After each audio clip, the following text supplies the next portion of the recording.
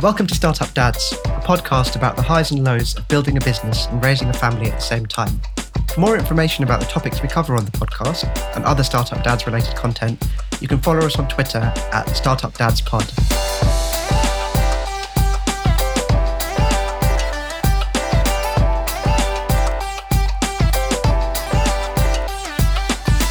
I'm Amrit, co-founder of HyperExponential, a tech startup that I co-founded in 2017.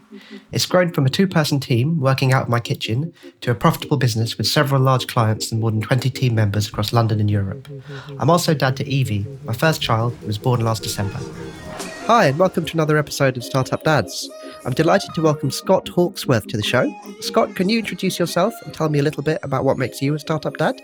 Hey, Amrit, thanks for having me here. And sure, what makes me a startup dad is first the dad part. I am the father to a little girl named Charlotte, who is 17 months old. And I work for a number of startups, actually. I work for a company called Soar Payments, where I am a podcast producer and host and marketer and director of sales as well. And then I recently have started a new business, which is called the CBD Guide.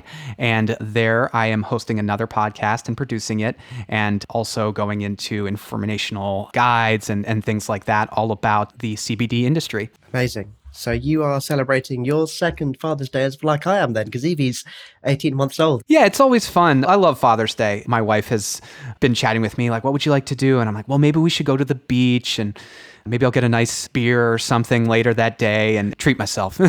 For sure. But I think having these special days where you just take a little bit of time just to be dad all day long is certainly something, speaking very honestly, we'll probably come into it in a little while, something that it's not easy to do when you have startups. So good to have these days, actually. So Scott, let's jump in, because you've got an amazing background. Again, I was super fortunate to come on your podcast and we talked a little bit about this, but now I get to really dive a little bit deeper. So could you talk to me about, how did you get into payments processing? I suppose let's start there. It's kind of an odd industry to sort of fall into. So I began with actually podcasting with another startup that I had begun, which was called Audio Skills, which was about teaching people how to record and mix music from home. And as part of that, I had started this podcast. And as things go, that startup didn't ultimately work out. But from that, the most successful thing was that podcast. We got tons of downloads. I really saw that there was so much marketing potential and content potential in podcasting. And I'm sure you know this, obviously, you host a podcast. And I was brought on as a consultant for Soar Payments to host a payments podcast. And I actually didn't know much of anything about the payments world. So I was kind of learning on the go and kind of creating this whole podcast as I went along. And that's where I kind of got into the fintech world as well. And I realized, wow, there is so much connection here and overlap. And I fell in love with the industry. I was like, payments is awesome. It's so exciting. It's technology. It's startups. It's all of this, right? And then I was brought on in a more significant role by SoarPay to handle the sales and the marketing kind of thing. And that's how I got into payment processing. That's really interesting. And you're right. I think payments is one of those fascinating industries. It's become very fashionable. It's very popular now. Like the rise of Stripe, I think, has made kind of everyone interested in payments processing in a way that maybe you possibly wouldn't have been. But it is a fascinating industry. And you think a little bit about how getting paid on the internet is something you take for granted, right? Yeah. And actually the global aspect of the internet, the kind of complex nature of the way transactions can take place, particularly with the rise of SaaS and recurring payments and all those sorts of things, it's definitely something that I think lots of us assume is just there. And there's a lot that goes into it. Yeah, I'd add to that. A lot of startups, people don't think about the payment side of things. And there's folks in various industries and things like that, maybe their payments will be a little more complex. It won't be as easy as just signing up for Stripe. It's just such an important piece of the puzzle. So we work with a lot of startups at Soar Payments, kind of help them go through the process and get approved. So it's really good. Yeah, that's super useful to hear. And I think, again, it's a really good point. Definitely worth checking out Soar if you're a listener and you're doing the higher risk side of things, right? It's actually not necessarily guaranteed that you'll be able to use all of the services that everyone talks about. I want to explore your entrepreneurial side a little bit and talk to me about how you ended up crossing over onto CBD. Because I'm not going to lie, that's not an obvious career transition to me from payments to CBD. So yeah, could you talk to me about that? Yeah, it's funny though. It was one of those things where through the process of my work with SOAR Payments, we would get lots of calls, and we still get lots of calls from folks who have started CBD companies and are looking for payment processing solutions. And so that was a bit of, okay, I kind of talked to a few of these folks, but then also, I don't know how familiar you are with the legal landscape in the United States, but in 2018, there was a farm bill that was passed that legalized CBD specifically. And just to make sure everybody's on the same page, this is from the hemp plant, so it's only 0.3% THC. So it's one of those things, it doesn't get you high. And so this was legalized. You just hear all this buzz about it, and there was actually a shop that opened up, a few blocks from where I live, and they were just selling CBD products and really nice storefront and all of this. And so I was just curious about it. And I'm one of those people that with business, if there's potential and there's a new industry, that kind of blue ocean that everybody's looking for, it was just intriguing to me. And so I read a bit and I looked at the landscape as well of the podcast scene. And I thought, you know what? I think I can add some value here. I think I can really be a part of this. And so I'm always looking for new exciting projects to do. And I had a partner and still have a partner who had called me up and we kind of talked about it. And I said, you know what, let's do this. And so that's kind of how I just said, hey, CBD, that seems interesting. Let's do it. That sounds super cool. I'd love to kind of push on this a little bit and just understand your thought process for jumping into a new business. You clearly got the entrepreneurial mindset. And I love to talk to founders, particularly founders who go at different industries from different perspectives. So what was your process for actually working out whether this was a viable business? Are you a jump and then work it out sort of guy, or did you kind of do lots of planning? Really great question. I absolutely, you got to do your research. There's a number of organizations that have done research on the size of the CBD market, the growth potential. I'm originally an SEO guy, so I was doing, I guess you would call it competitive analysis and just seeing, okay, what other CBD websites are out there? What is the search volume looking like? These types of things to kind of say, okay, is this real? I think it's one of those things where any startup is a leap of faith. So you're never going to be 100% sure, yep, this is going to all work out and this is a slam dunk, perfect. But you can get close enough. And there was enough from my experience and what I saw when I was kind of doing some preliminary research that I was like, this is something worth pursuing. Great stuff. I totally agree with you there that, like you said, there's nothing you can do to fundamentally, right, to eliminate all the uncertainty. Otherwise, I always use the phrase to myself, if it were easy, everyone would be doing it. Right. But I think I love your thought process there. It makes a lot of sense. You got to scope out the market a little bit. And again, seems obvious, but actually there are different ways to find out how a market works. That SEO angle is really interesting, actually. Yeah, again, I come at it from that SEO digital marketing background because that's what I've been doing for my entire career. And I've started so many different websites and projects over the years. And so I always kind of begin at, what's your path? Because I think the two big questions are, okay, well, you've got revenue, right? You want to get revenue, or do you want to build an audience? And what do you do first? Do you chase revenue first, or do you chase that audience building first? And I'm kind of hey, let's build an audience. And then if we have a path to revenue that you can kind of see, then you try to build that. So tell me, how's it going? It's going really, really well. It's been really exciting, and I've been so floored by the quality of guests I've been able to get. The industry is so welcoming and friendly, and we're the new kids on the block, and just reaching out to folks and saying, hey, do you want to come on the show and talk about your business and your products? And people are like, yes. And so that's always exciting. I was super interested when I heard about what you were doing, because it sounds like people will look back at CBD. I mean, we'll never know how it all pans out, but the kind of heyday, the golden years of like the beginning of the growth. And what I found is, working, when you see industries at that point, and it's a really positive sum game, there's not so much, it's not that there's not competition, but I feel like people have more to benefit from creating more than to attacking each other. It must be a super interesting time to be in the industry. I don't know whether you agree with me there or not, but that's the kind of phase it's in. Oh, I absolutely agree with you. Like I said earlier, that blue ocean side of things, and we're all figuring it out. And then the exciting thing too about CBD is there's so much research that is just really beginning, because it was only legalized in the US, I guess 3 years ago now.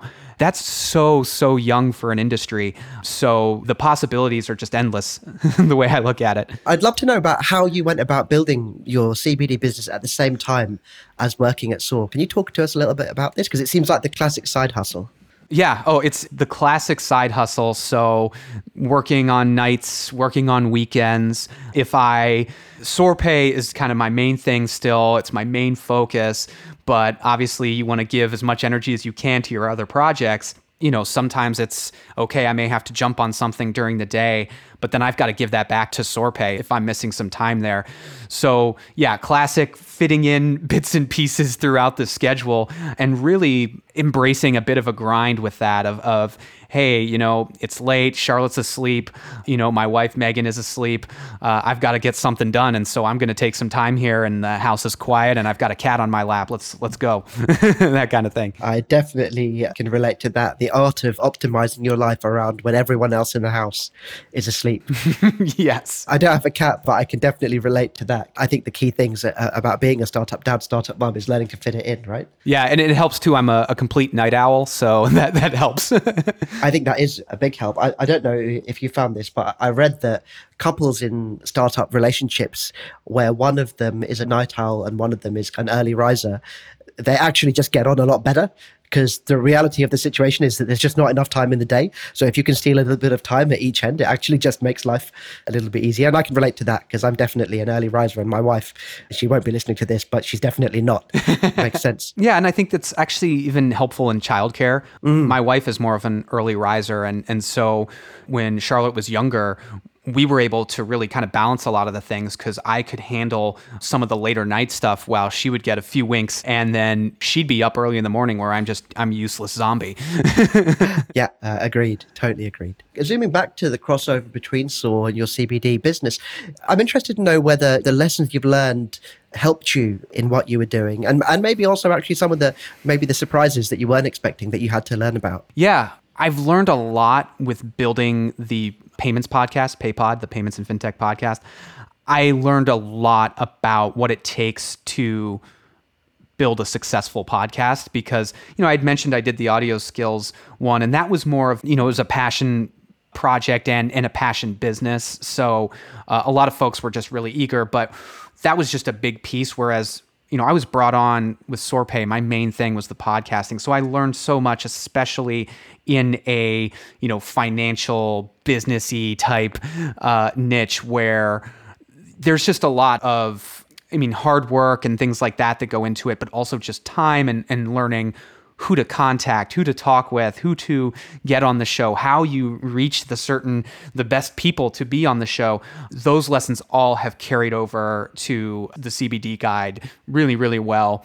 And then just sort of the marketing, SEO side of things. I'm not sure how familiar you are with SEO, but it's always changing. Google and I guess Bing, for those of you out there who use Bing, they're always changing the rules. They're always changing what signals they want to see. Technology is always moving forward. Is your website mobile? That was something no one cared about 10 years ago, right?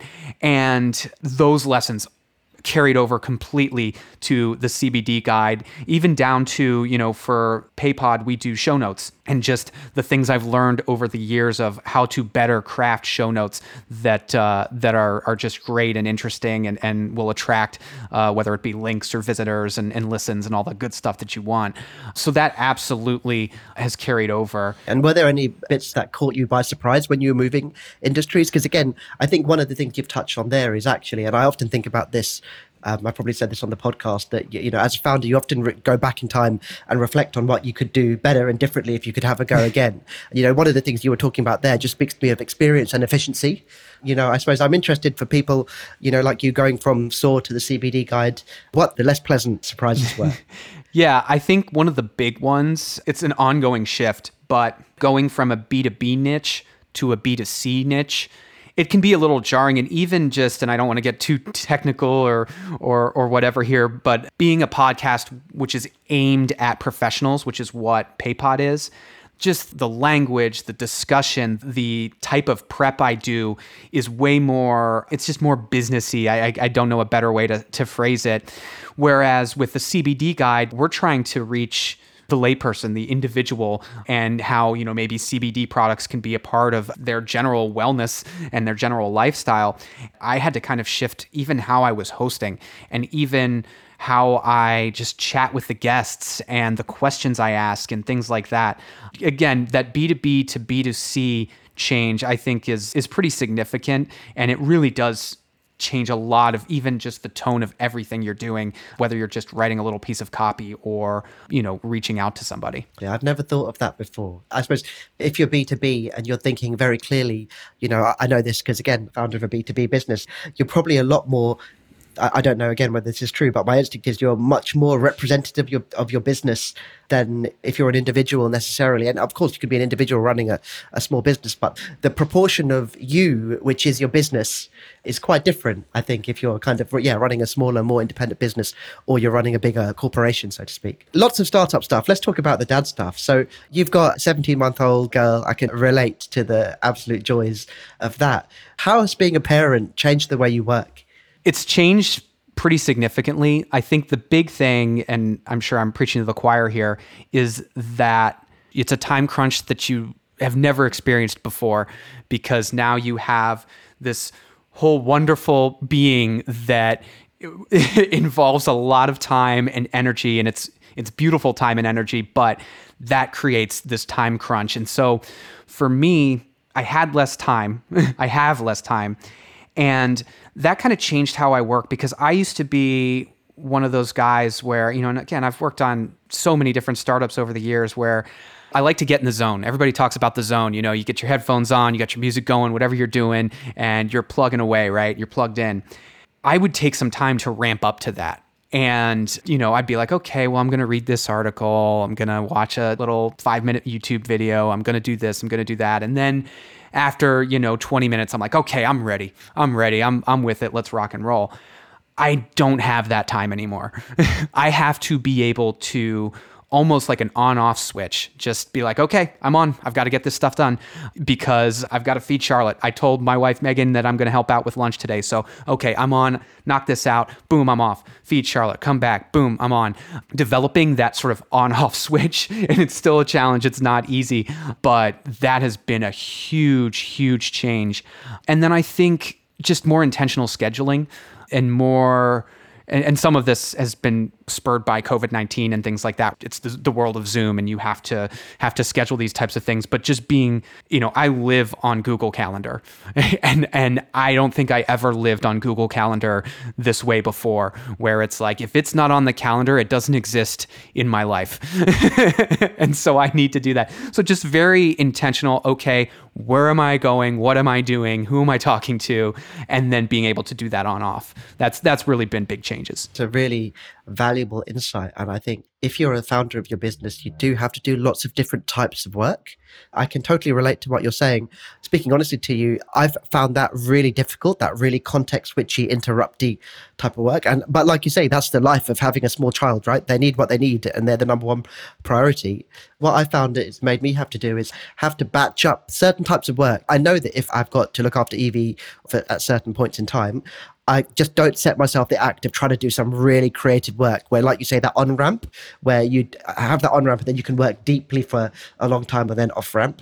On those days, I've learned to be like, okay, this is going to be one of those tasky days where I'm just taking stuff off. Yeah, exactly. I'm just going to bang them out one by one. I love it. Yeah, that's it. It's a really key insight, actually. I've not heard a single startup mom or dad not say that their calendar is the single thing that, well, drives them crazy, but also keeps them sane, if you know what I mean. Mm-hmm. Exactly. You've got to live by it. And yeah, I've got a very intricate system of synchronizing my calendar with my wife Sarah's too. I can relate. So let's talk about, I suppose, some of the challenges, because we know that that's the hard part. And part of this show is to just talk about how successful entrepreneurs make it work. So, how do you make the time to balance and deal with the stresses? And how do you work with Megan to kind of make it work? So making the time, I think that's one of the biggest things. Making the time to also have that self-care time where you're not working, where you're just in the moment with your child. That is really, really important to me. So for example, one rule I set down, and I think that's what I've done, is I've kind of just had some internal rules. One of the big ones is I always have at least one day of rest a week where I'm not checking my email. I'm not pushing the ball forward on any project. I am just there in the moment, and it's whether I'm taking care of Charlotte or Megan, myself, and Charlotte are going and having a picnic, whatever we're doing. Or, once Charlotte's in bed, I can sit down and pick up a video game controller and give myself a few minutes to just zone out and have fun. I think that time is so restorative and it's so important. And, we were talking about the time crunch and your calendar and things like that. Protecting that's something that other projects I worked on, even before I was a father, I lost sight of that sometimes, and I burned myself out before. And that's not good for you personally, that's not good for your marriage, and it's certainly not good for your business to do that. So really protecting that time, and it's still a challenge. The fact is too, we had this whole pandemic happening, and we live in a 2-bedroom condo. So my wife, she's a marital and family therapist. So we're both fortunate in that we kind of have these amorphous schedules that have a bit of flexibility, but they're here. They're here during the day. They're here when I'm doing podcasting. We also have a friend named Heather who comes over and she helps us with childcare, and she's here and she's got projects that she works on as well. So we're all kind of living in this space, which is very nice, but it's not the largest space. It's not like I'm up in the attic and they're down in the basement. So the communication aspect and the balance aspect is so critical. I'll tell either Heather or my wife, Megan, I'll be like, okay, I've got 3 podcast recordings today at X time, Y time, and Z time. So Charlotte's got to be either in her room with the door closed and you're entertaining her, or maybe it's time to go for a walk or go to the park because I need silence. And we balance that. And then, when you have 3 caregivers in this space and we all kind of have our own projects, I've got to be able to jump in, kind of going back to that on-off switch where it's Heather has a call and Charlotte's just, being a bit fussy. And so I'll pick up Charlotte and be like, okay, I've got her for 10 minutes.